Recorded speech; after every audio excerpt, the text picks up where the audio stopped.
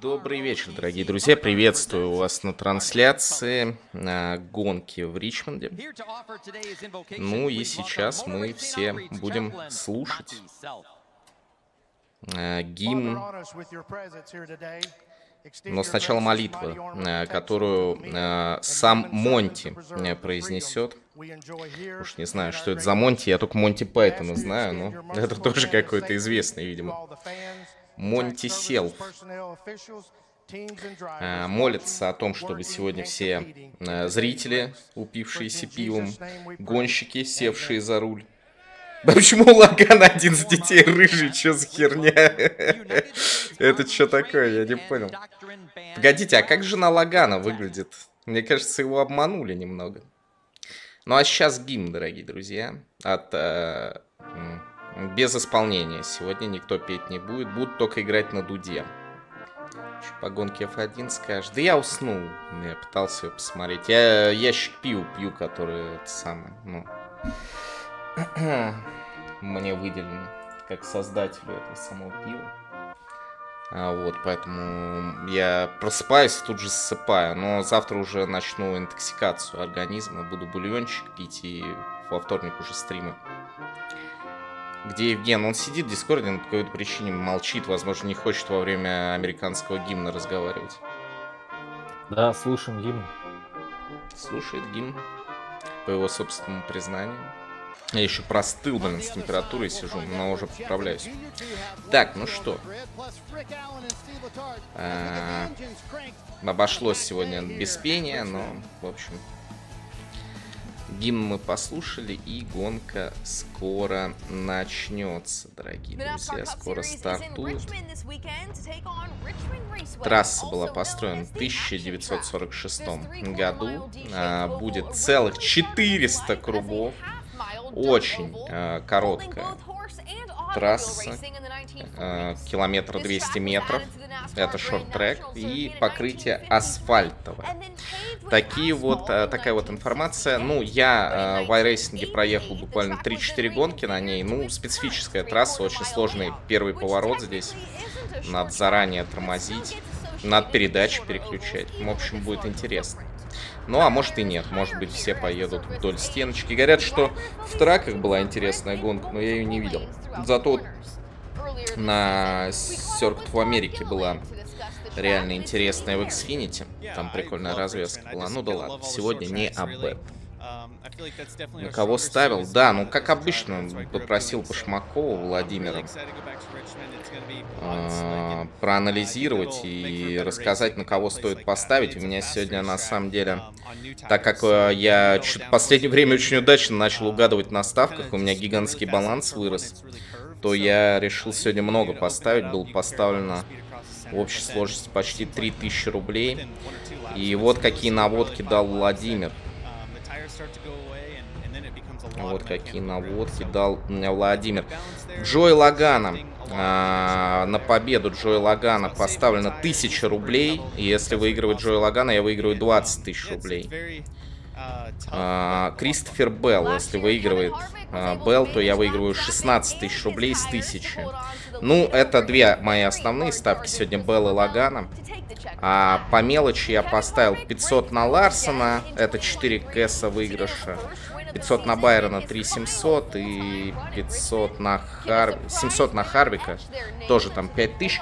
Ну, то есть, это такие, чисто, если один из них выиграет, я верну деньги. Но если выиграет сегодня Белл или Лагана, ребята, это будет, ну, нереальный занос под 20-ку. Будем ждать. Не, в группе NASCAR меня не разбанили. Где Жень? Да тут он сидит, я не знаю, он молчит. Да, что говорить, ну, расскажи, чат забит. Так, я тебе ну, я надеюсь, что нас вообще дождь спасет. Потому что здесь гонки должны проводиться в дождь на дождевых покрышках. Потому что мильная трасса с небольшим бэнкингом. Я думаю, будем что... надеяться и верить. Я не верю в это, потому что где дождь, там и молния, где молния, там 3-часовой перенос. Ну, хоть раз должны они по дождевых покрышках проехать. Да, они проедут, может быть, максимум до первого человека, который до барьера доедет, и на этом все закончится. Ну ладно, посмотрим. Прошлая гонка была интересная, посмотрим, что будет сегодня. Что с этой фотки делал? Да ничего, это видно, это фотошоп все. Кстати, новые камеры, я так понимаю, вот там была в салоне у кого-то стояла. 101 Фаренгейт. Интересно, вот где этот датчик стоит? В машине измерять Я бы температуру? его прям в очко засовывал пилоту, потому что именно там Зачем? температура. Ну, как бы, чтобы, ну, показывать, Ну там естественно. жарче. М. Ну, трубочка какая-то там проведена, все-таки охлаждающая, как мы уже говорили. Но камера прикольная. Мы увидели, что вот эту вот панель оборотов. Кстати, в iRacing интересно, ведут когда-нибудь камеру вот эту заднего вида на панель именно поставят или нет, чтобы внутрянка похожа была. Это все-таки, на мой взгляд, уже, ну, типа, Next Gen машин-то давно в iRacing есть, а внутри в реальности они выглядят совсем иначе. Не, боковое там есть, но оно только пугает меня. Я его включал один раз. Там Да. приближение такое ядреное, что кажется, что тебя постоянно кто-то сбоку атакует, даже там 2-3 секунды. Там какой-то жуткий рыбий глаз стоит на этой стойке слева. Ну, это напоминает мне мне Мустанг пришел из Америки, у него боковое зеркало прям такое же было. Я не знаю, как американцы ездят, если это у них на всех машинах такие зеркала. Это просто очко. Почему Ларсон не выдавит свой прыщ? Ну, мне кажется, это не прыщ, ребят, это что-то типа родинки или бородавки, и зачастую просто нельзя выводить по медицинским показателям, там сосуд может проходить или еще что-то. Хотя, мне кажется, в современном мире можно все что угодно убрать. Или наоборот приделать, да? Ну, можно татуировку какую-нибудь набить на лоб, там, я не знаю, как... Ну, это глупо бы тоже смотрелось. Илья, пиво вкусно, но предристался. Да это не пиво, это, блин, я не знаю, чуваки, я его ложкой могу есть, оно как сметана какая-то. Ну, я тоже продристался, кстати. Чуваки, я не был на форуме, потому что мне неинтересно ее смотреть. Вот, блин, я иногда прихожу, но... Мне кажется, до конца сезона я там больше не появлюсь. Сорян, но неинтересно. Просто невозможно. Уныние. Пивас, кстати, кончился. Его, оказывается, все 1000 банок сварили, блин. Вроде уже его и нет нигде. Я еще хотел себе взять, мне понравился. Он такой плотный. Да, зрелище пока, ребят, не впечатляющее, но гонка на гонку не приходится. Посмотрите прошлую Покону в записи у нашей, там, вот там качественно было. Ну, что поделаешь, мы же не можем, как бы сказать им, пиздитесь там или еще что-нибудь. Они едут все в Америке. Если бы я сидел там на трибуне, я бы банку пива кинул в машину, выразил бы протест какой-нибудь. Да, гонка туплая, правильно, горит. Но Килтикуса нельзя звать. Евгений православный человек, и он сказал, что... Почему? Его... А это тот?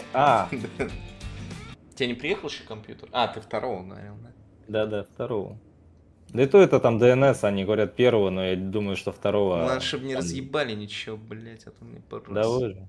А знаешь, что они делают? На. Они собирают со всех магазинов, чтобы все это в один магазин привезти. В Липецке. Бля, ну я жду, не дождусь увидеть стрим с нового железа. Интересно, как оно будет. Да. В день ВДВ, да, какой-нибудь ВДВшник пнет коробку еще, не дай бог. Ладно, чтоб меня не запинали. Надо больше белка кушать. А в торте белок есть? Конечно, и в сперме, и где угодно. Белок он повсюду. Не, я про баночку пропивную. Блин, да они закончились, не успев начаться. Только в Питере, может, еще остались какие-то. Блять, я причем ничего не рекламировал. Один постик маленький сделал в телегу уже в тот же вечер. Все Понятно, но в своей деревне-то я это не найду такую вещь. Да, блин. Да у меня друзья, блин, спрашивали, и все в итоге... Ага. Я думал, хотя бы там 1002 было. Но мне сказали, что ограниченная партия, типа, жестко. Варили специально, я еще долго объяснял мужику, что мне надо. Я говорил, надо, чтобы был похож на семя такое, знаете, которое вот, когда ты питаешься хорошо, вот ананасами там всякими, бананами, и прям получилось так хорошо, плотно, я бы сказал. Ты служил в армии? Нет. А ты? Нет, конечно. Да я по состоянию здоровья. Я тоже. Я сразу здоровье. Пиво, торт, да. У меня только оно и сидр Хаманского, но я что-то так и не проникся. Мне вкус ананаса не нравится. Все же как ни крути.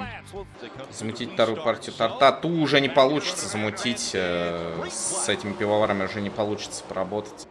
Это будет другой торт, такого уже не будет, пацаны. Этот уже не попробовать. Кто не взял, тот все потерял. Кто будешь брать место икса? Да я выбираю пока либо билет в другую страну какую-нибудь, либо китайца.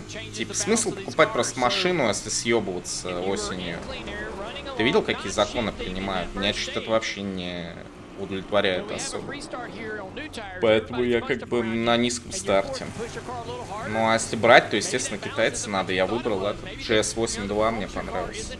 Ну, который второго поколения. Я об этом уже писал. Мне чего бояться? Да не знаю. Я как просто не хочу находиться в токсичной атмосфере. Зачем мне это? Кто хочет, пусть остается. Я как прикидываю, что лучше сделать, да и все. Сидеть дома и кайфовать, это, конечно, хороший вариант. Но может так сложиться, что придется лет 30 потом сидеть и кайфовать. Как при совке за железным занавесом. Нахер мне это надо? Ну, можно будет в Африку, наверное, куда-нибудь съездить к партнерам, блин. Путинским.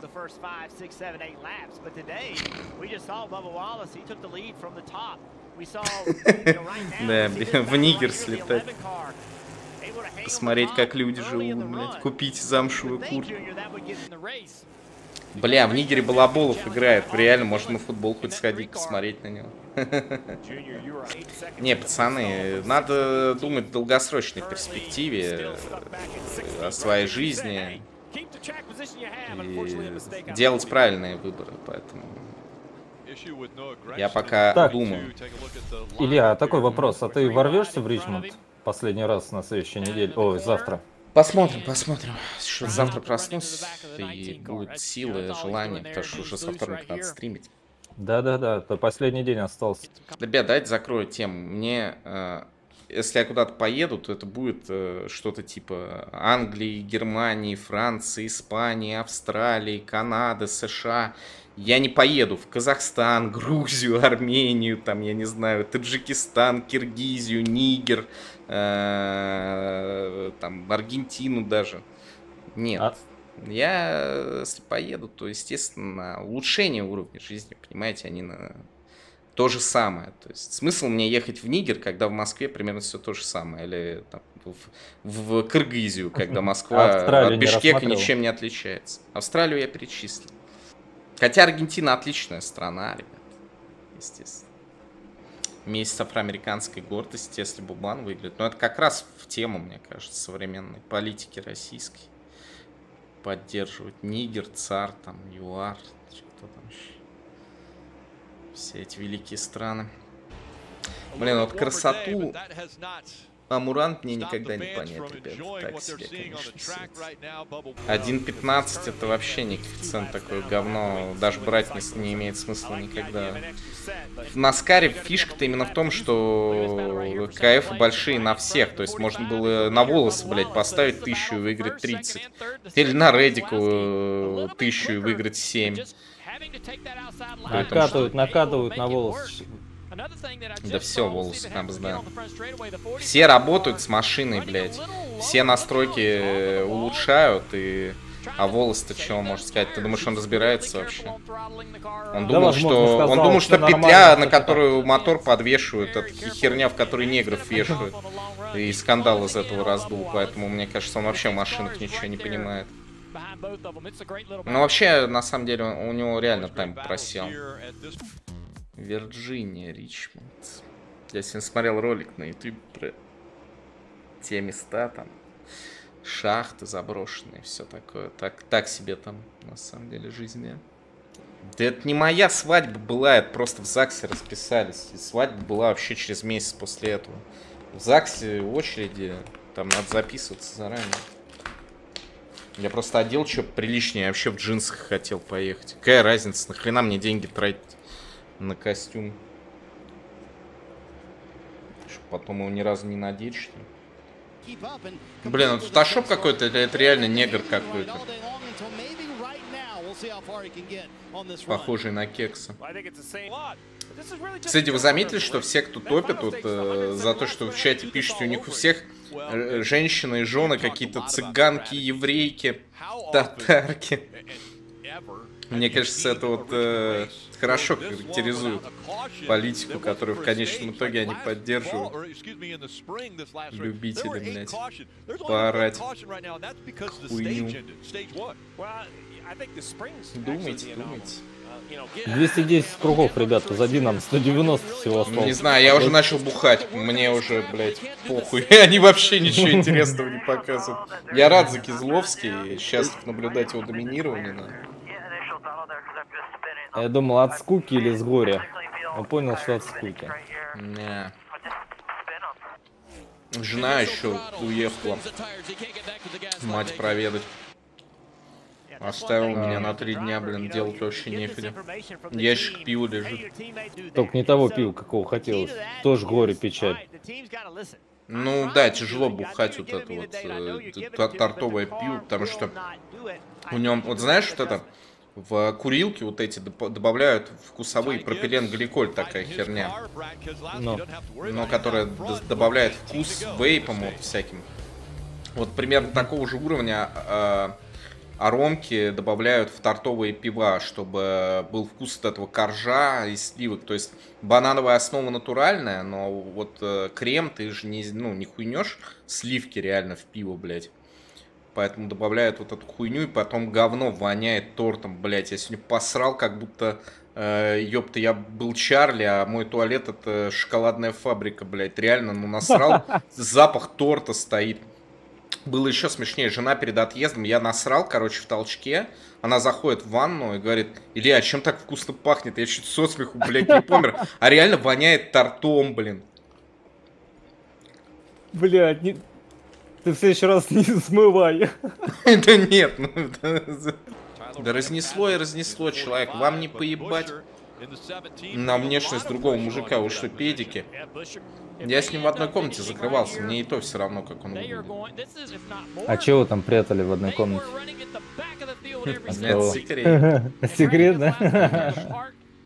Несмотря на то, что желтых нет, гонка не такая уж скучная. Ну, это как посмотреть, братан. Типа, ну, я как уже фэн NASCAR, я понимаю, конечно, что она не такая скучная.